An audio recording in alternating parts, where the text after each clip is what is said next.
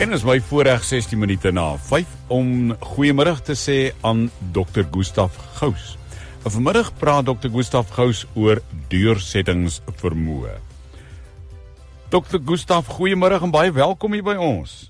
Ja, dat ons die deursettingsvermoeë het om hieroor te gesels.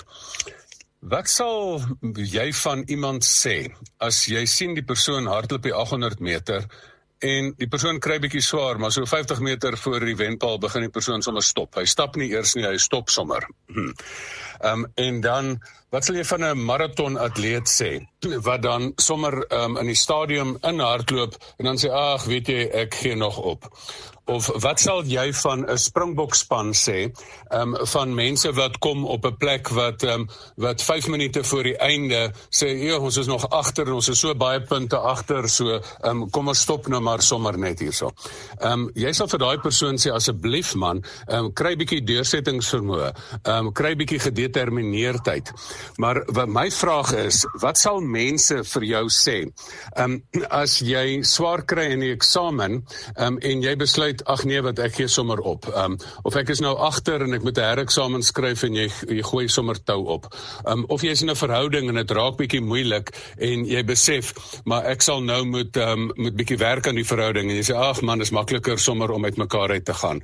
En of dit nou 'n vriendskap is of 'n huwelik is. Of as jy in die werk is en jy loop so bietjie vas en jy moet 'n paar laat aande werk en jy sê, ag weet jy wat, dis nou te veel moeite. Wat sal mense vir jou sê as jy dit doen? Hulle sê vir jou hulle sê asseblief man, moenie moed opgee nie. Hulle sê vir jou vra, waar is jou deursettingsvermoë? Waar is jou vermoë om deur te druk of om die ding deur te sien? Want niks in die lewe vind plaas sonder deursettingsvermoë nie. Ek het hoeveel keer al gesien. Jy kan super intelligent wees, maar mense wat niks bereik nie, die student wat die meeste bereik, is nie die een met die hoogste IQ nie, maar die een met die hoogste emosionele intelligensie. Dat hy daai deursettingsvermoë het om sy boude op die kussing te hou en aan te hou swat, al skyn die son buite en al sien hy oral dat al sy maats met een of ander bal speel. Daar is te veel mense in die wêreld wat hulle talent op probeer staatmaak, maar dit nie kan gebruik nie. Daar is niks meer algemeen in die wêreld as onsuksesvolle mense wat met baie talent gebore is nie. So sit mense ook, daar is ook baie mense wat al die opleiding gekry het, hulle het al die kursusse gedoen, hulle het al die opvoeding gedoen, maar om dit nou te gaan toepas, dan kry jy mense wat letterlik dit nie maak nie. Die teendeel is gelukkig ook waar. Die teendeel is dat daar voor ons baie mense was. Miskien is dit waarna Hebreërs verwys het van die wolk van mense, van die voorouers wat sê, maar luister, hulle het volhard, en dit is volharding om die wil van God te doen, staan daar in Hebreërs 10 vers 36, dan sal jy die belofte ontvang. Dit is interessant dat Paulus sê, maar luister, ek roem in my verdrukking, want verdrukking bring vir my volharding, dit dwing my tot deursettingsvermoë, en deursettingsvermoë kweek karakter, en karakter kweek hoop. Want wat is dit wat maak dat een span nie opgee nie? Alles teen jou, as jy ver agter met punte, of dit nou met skuld in jou finansiële lewe is, of met punte op die telbord is, of het jy nou in jou verhoudings al jou aandele verloor het by jou maat, wat is dit maak dat sekere mense nie opgee nie? Dit is daai vorige pyn wat hulle besef het, maar weet jy, al word dit moeilik, dan kan ek nog steeds aangaan. En omdat jy daai karakter het, die wenspan sê hulle altyd het karakter, want karakter kweek hoop, en dit maak dat jy tot op die laaste oomblik nog hoop. Doen jy dit in jou eie krag? Nee, natuurlik nie. Kolossense 1 vers 11 sê, deur sy krag kry ons lankmoedigheid.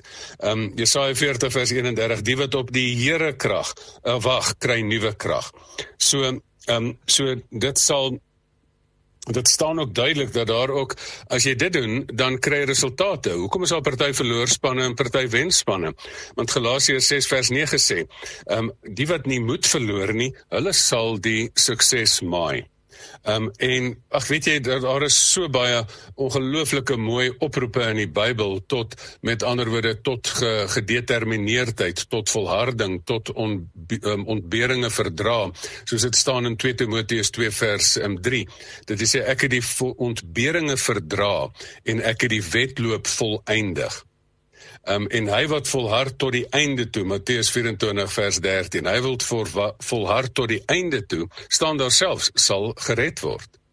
So as daar nou een ding is, wat ek vandag vir almal wil oproep, almal wat doodmoeg is, wat die telbord teen jou is, wat jy wonder of jy hierdie huwelik gaan red, wat jy wonder of jy hierdie eksamen gaan, die agterstand gaan inhaal, wat jy wonder of jy hierdie werksprojek ooit kan klaarmaak, wat jy wonder of jy die sportspan wat jy in is, of jy ooit in halftyd, wat jy so ver agter is, weer kan gaan terugkom. Wel, ek het vandag gesit met iemand wat wou moed opgee, wat letterlik dan sommer van die veld afstap. Want wat is selfmoord? Dit is om van die veld af te stap. En dat jy sê, maar luister, ek wil nie meer hier wees nie. En om saam met iemand te sit wat dit ook eintlik probeer het, en dan deur die genade dit nie reg gekry het nie. En dan te sit en te sê, maar weet jy, jy hoef nie, jy kan miskien murgmoeg wees, jy kan doodmoeg wees, jy kan sommer lus wees om dadelik te stop en van die veld af te stap. Maar die wat op die Here wag, kry nuwe krag. Daar is 'n stukkie karakter wat gekweek word, want as jy bereid is om die Here se krag te gebruik en nie meer in eie krag jouself moeg te ploeg nie, dan kan 'n mens aangaan met die lewe. So wat is my oproep tot aksie vandag? My oproep tot aksie is, hê deursettingsvermoë. Moenie gaan sit dat jy met al daai wonderlike talent het, maar omdat jy nie die dissipline het om dit in werking te stel nie, dat jy een van daai slim kinders is wat net nie jou grade deurkom nie. Dat jy een van daai talentvolle mense is wat tot niks kom in die lewe nie. Vat jou talent, voeg daarby sweet by, werk met jou talent en jy sal stom van verbasing wees hoe jy beloon word. Nie net op met aardse sukses nie, maar as jy ook die dissiplines van om in die Here se wil te bly, daarin volhard, dan sal jy ook met 'n hemelse kroon beloon word. Dr. Gustav Gous, baie dankie vir hierdie deursettingsvermoë vanmiddag. Iemand wat dalk persoonlik by jou wil kontak maak, hoe gemaak? Ja, baie keer word mense moeg en dan is dit net nodig om met iemand te gesels. Welkom om vir my 'n e-pos te stuur by gustav@gustavgous.co.za en Gous Gous sonder 'n W. Maar ook baie lekker, kyk, gaan op my sosiale media bladsy, Gustav Gous met goeie nuus. Daar sal ek ook die e-pos sit en dan is dit lekker om kontak te maak met mense te gesels, dat ons nie moed opgee nie, want baie keer is dit mense wat sommer net langs jou staan, wat jou bietjie moed inpraat, wat maak dat 'n mens volhard en deursettingsvermoë het. Dr. Gustav, baie dankie, baie groete en seën vir jou, mooi aand.